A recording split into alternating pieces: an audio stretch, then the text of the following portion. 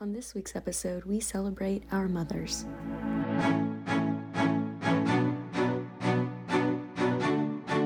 Happy Mother's Day. The Bass sisters are back with us. Dina Bass Williams from Bass Public Affairs is joining us, and Dee Dee is here in the studio. We're also joined by Colleen McDonald, certified health coach and single mom of a daughter that is now 20 years old, and Cheryl Pullins, life coach, raised two daughters. We welcome all of you to the show. You know, I love Shirley Caesar's song that every day is Mother's Day, but it doesn't necessarily mean that every day is Mother's Day for every mother. Colleen, talk about some of the struggles that mothers struggle against today that are so different during your generation and your parents' generation. I think now the big difference between this generation and when my mom was raising us, my mom was fortunate enough to be able to stay home with us. Going home after school, there was always someone there, someone to make sure we were doing our homework. And for me, raising my daughter, that was completely different. I had to go to work. I had to put her in childcare. She was able to stay with my mom quite often, again, which was a blessing. But that's definitely something that's very difficult for parents today is childcare and having family close by. I find that a lot of families are spread out across the country. They don't live in the same communities or neighborhoods anymore. And growing up, when my mom was raising us, the family was just all together. So let me go to you, Cheryl. What about single mothers and have these kids when they're mothers, having to raise them, and there's just all kind of challenges that they're faced with. And obviously, many of them do a fantastic job. But single mothers today is not what it was like 50 or 60 years ago. Oh, absolutely not. I always kid around and say, I am so glad I'm not raising little children right now because I really believe that it's very, very challenging to, as a single mom in particular, because you have these extra layers of technology and social media and all the things that I didn't even have to deal with when my children were younger.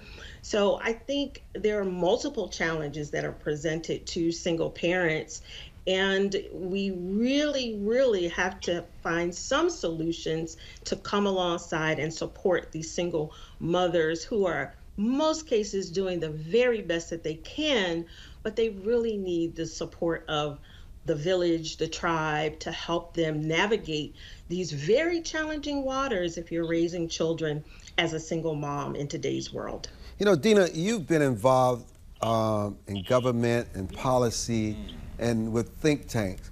Are there policies that have had a long-term uplifting impact on these single-parent households that really works, that really makes a difference? I think now with there being families and having a mom in the household, and as a mom, first of all, I want to say Happy Mother's Day to our mom, Dorothy Humphrey Bass in Columbus, Georgia. Happy birthday, Mama, and happy birthday and Happy Mother's Day to all the moms.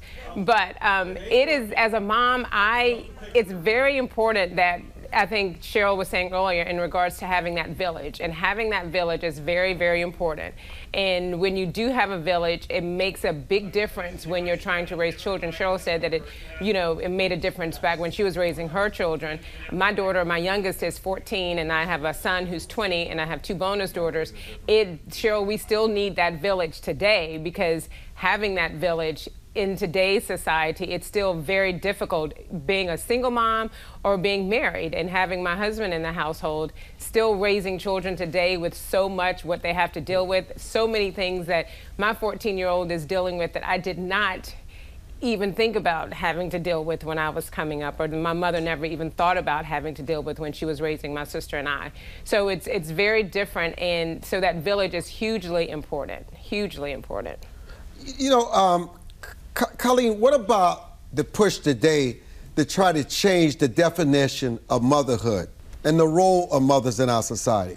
You know, there are all kind of issues that face mothers today in terms of how they raise their children. Some people are trying to change the definition of womanhood. Is there a right and wrong time to become a mother? We know, unfortunately, that many young women become moms early, some become late. And then there's stigmas with it. I would like to say being prepared would be awesome, but that's not the way it always happens. I think if you have love for your child, then you're ready for motherhood. And having that village also, as the other guests had mentioned, is absolutely key. And we need to do more of that to support moms of any age. And I think especially young moms. I was 35 when my daughter was born, and I still needed a lot of support. Dee Dee, you wanted to add? I was going to say, in my daughter's school, they had a T-shirt that said parent. And I was very adamant that I wanted a T-shirt that said mom, because I am a mom. And you can't change the definition of a mom, or you can't change the definition of a woman or a mother.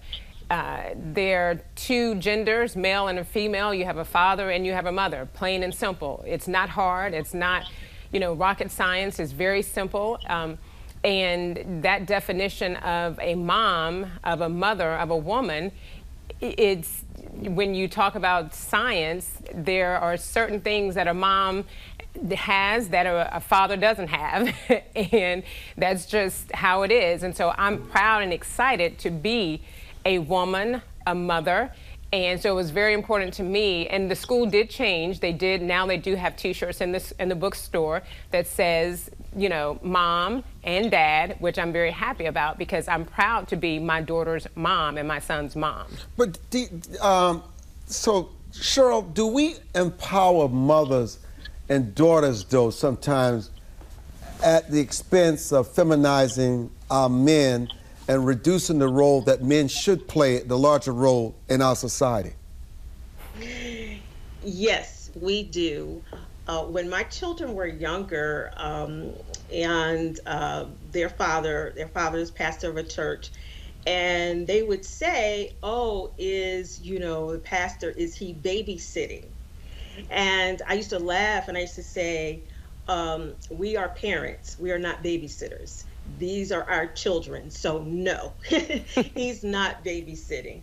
And I do think that we make it so that the father, his presence or how he interacts with his children is potentially very different from how people perceive the mother's responsibility, when I believe that both parents have dual responsibility, and that we both are present in our children's lives, potentially, yes, in different ways for different reasons, but we're still on the same playing field as parents. Dina, there's so many places you can go in the media that always reinforces mothers, highlight them, but you don't really see that with a lot of men in society today. It's becoming less and less. Now, you and your sister, Dee Dee, grew up in a home where your mother's still alive, your father's deceased, you had a healthy respect for your mother and father. And for you as a daughter of your father, that was very important for you, being a wife that you are today, in order to be in a marriage, to understand what it means to be a man, to respect that man, and also how to empower and uplift that man. You cannot talk about mothers without talking about father. Absolutely. And our public affairs firm, Bass Public Affairs, Dee Dee and I are both married, but we chose Bass Public Affairs to honor our father and his name. And so, yes, absolutely, I think that what we see today is the marginalization of men, and this notion that men do not matter and that they're not needed. It's been slowly creeping in media even from the 50s until today. It's certainly much more prevalent today, this idea of dumbing down men and making fun of men, and we have to be vigilant and pay attention to it, because the bottom line is that, as Dee Dee said, she's a mom, and my niece and my nephew, they have a father. And so a man and a woman, they offer two very different roles. And we always say there's a distinction of difference, not a distinction of value. They are different, but they are both equally valuable. And I think that we, as we celebrate Mother's Day, Father's Day is around the corner, and they'll have their day to celebrate. But we celebrate fathers every day of the year because we understand the great importance that our dad has been in our life. Hi, Colleen, I have a 14-year-old daughter, and so it's a little bit different. I know that your daughter's 20, but with social media right now, I know that, still social media that's what they use on their phones all the time, TikTok, Instagram, everything. How do you encourage your daughter not to be so influenced by what she's seeing on her social media and just staying focused on what you've taught her in your household? That's practically a daily conversation. My daughter really enjoys social media, and I get very concerned with some of the things that she puts on there and how easily influenced she is. So it's a conversation we have all the time. And I sit down with her, and even at the age of 20, I know she's considered an adult now. She's living under my roof. I still ask her, show me your phone. I want to see what's on there. I want to see what's on your social media. I absolutely love that. She complies with that. And I just let her know it doesn't matter what age you are, you're still learning, you're still growing, you're still maturing. So you need me here to guide you, especially with something it's so different from when I grew up. We didn't have this. We didn't have social media. We didn't have 100 people in our affairs at one time, or if you had a disagreement with someone.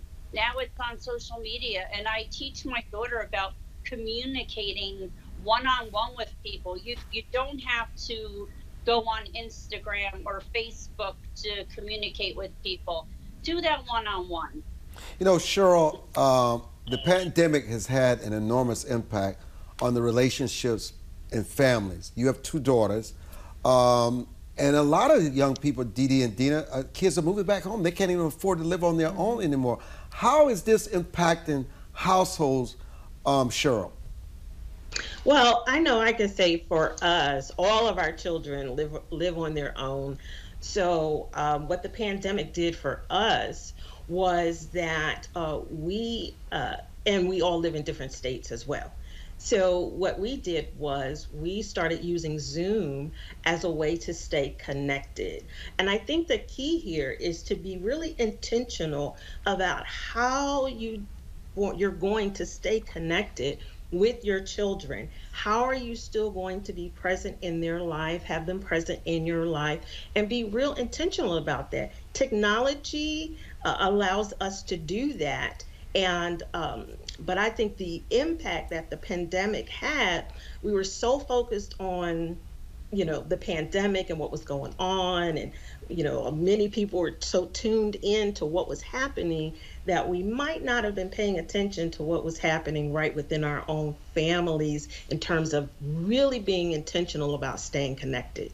Dina, people forget, sometimes we just focus on the mothers, we focus on the parents, but you're an aunt, you love Dee Dee's children just like their own. You have your own impact. There's certain times when they can't go to their mother, can't go to their father, they'll come to you as an aunt. There's so many things that really contribute to the development and the maturity and the wisdom of these young kids today, boys and girls, and the role of family, whether it's sisters, brother, cousins, godfather, godmother, it plays a big role, Dina. Yes, absolutely, and I take pride in my role. Dee Dee calls me a paint professional aunt, no kids. I do have now bonus kids. I have married a man with grown kids, but I am a professional aunt. I've called myself a 5-star general when it comes to being an aunt, and I think that people need to recognize the value of aunts. By the way, Uncle and Aunt Day is July 26th, if anyone's ever wondering, but that also happens to be Dee Dee's birthday, so Professional Aunt Day always falls on Dee Dee's birthday, so we don't often celebrate it. But yes, aunts are important, uncles are important, the extended family has so traditionally been important, certainly in American communities. And I do, my niece and my nephew, I have a unique and special relationship with them, and they do, as my nephew did yesterday, called me because he needed me to come up to his college to help him do some things that he did. He's trying to do some surprises for his mom on Mother's Day. So yes, I do have a unique and special relationship with my nephew and my niece, and I just think that people do need to recognize the importance of that extended family. And Cheryl, no matter what, teaching kids about morality, right from wrong, about faith, good judgment, making good choices in life, morality still matters in the household. Yes, it does. It does. For us, my children grew up, in a solidly Christian home. Their father was a, pastor. He still is. So teaching our girls, we had 2 girls, teaching those girls, about morality and how to be moral and how to be ethical and how to be all of those things was very, very important. And I was the heavy in the house. I was the one that kind of like made them toe the line. It just worked out that way. And the beauty of it is you may not see it until they're in their 20s, in their 30s. You may not see the result of that effort until they're older, because they understand and they start to make very sound, morally sound decisions. It might not always be the case. You might not always agree with what decisions they make, but then at the end of the day, it's our job to love them through that. Oh yeah, Dina? I have a question for Cheryl. And Dee and I were raised in the AME church. We now attend non-denominational churches, but certainly our foundation comes from our AME upbringing. And as we see across the nation, things like the definition of woman changing and the role of parents, even in deciding how their children are being educated, we think about when Martin Luther King warned that the church would become an irrelevant social club. What do you believe, as a woman who is a woman of faith, what should the role of the church be in pushing back on this narrative that women can be men and that parents don't have a voice? Well, I think one of the things the church really should do is use their voice, use their platform, speak out, say something. It seems like a lot of in particular, our top church leaders that we know across the nation, they're very quiet on a lot of key topics. And these in particular, yes, you might hear them, say something on a Sunday morning from the pulpit, but some of these leaders, they have very national, widespread, global platforms, and we're not hearing them. They're just really interestingly quiet, and that concerns me. That concerns me that they're not willing to stand flat-footed on what they know to be true and not say anything. Colleen, you are a health coach. So many young people today are dealing with an opioid crisis, suicide, depression. How do you help mothers as well as their children through these new challenges? Like, they're just overwhelming today. First thing that I talk to parents about, if they have a child struggling with an opioid addiction or any kind of depression, is to educate themselves as much as possible, and also not to have guilt. That gets in the way quite often. Don't feel guilty. Just continue to talk to your children. Learn whatever you possibly can about the addiction, about depression. The church also can play a big role in that. Keep spiritually connected with your children at all times. That plays a huge role too. Dina's question was great, and I want to come back to Colleen, and well, actually both of you, because when you both mentioned your faith and going to church, it is, like Dina said, we were both raised in the AME church, and the foundation, why do you think some of these huge ministers, some of these huge congregations, why aren't they speaking out on some of these issues that are so important? Our children are supposed to be our future, and if we're taking our kids, now we're not actually physically in church. Some of us are not because of the pandemic, and so we're still doing church at home, which was good at some point, but there's always something said about being in the midst of other believers and being in the church and being in that space. Why do you think some of these leaders and some of these church leaders and some of these organizations, these faith organizations, why aren't they speaking out against some of these things that are so important, that are changing the way we look at mothers, the way we look at marriage? Why aren't they saying what they need to say? If they're preaching it from the gospel, from Genesis to Revelations on Sundays, why aren't they coming out saying something about it? Well, I think there are probably multiple layers as to why they're not speaking out, why they're not saying things. Some it could be just, personally they don't want the spotlight on them, which I mean a lot of them it already is, but we know they don't. Then there's cancel culture. I think cancel culture plays into that as well. Not wanting to be canceled, if you will, by social media. Um, and also maybe some of their own personal relationships that they have. I think there are multiple pieces to this as to why, as a collective, we're not hearing people talk about, or these leaders, these top leaders, church leaders, speak to what's happening in our society. Thank you for joining us, and happy Mother's Day.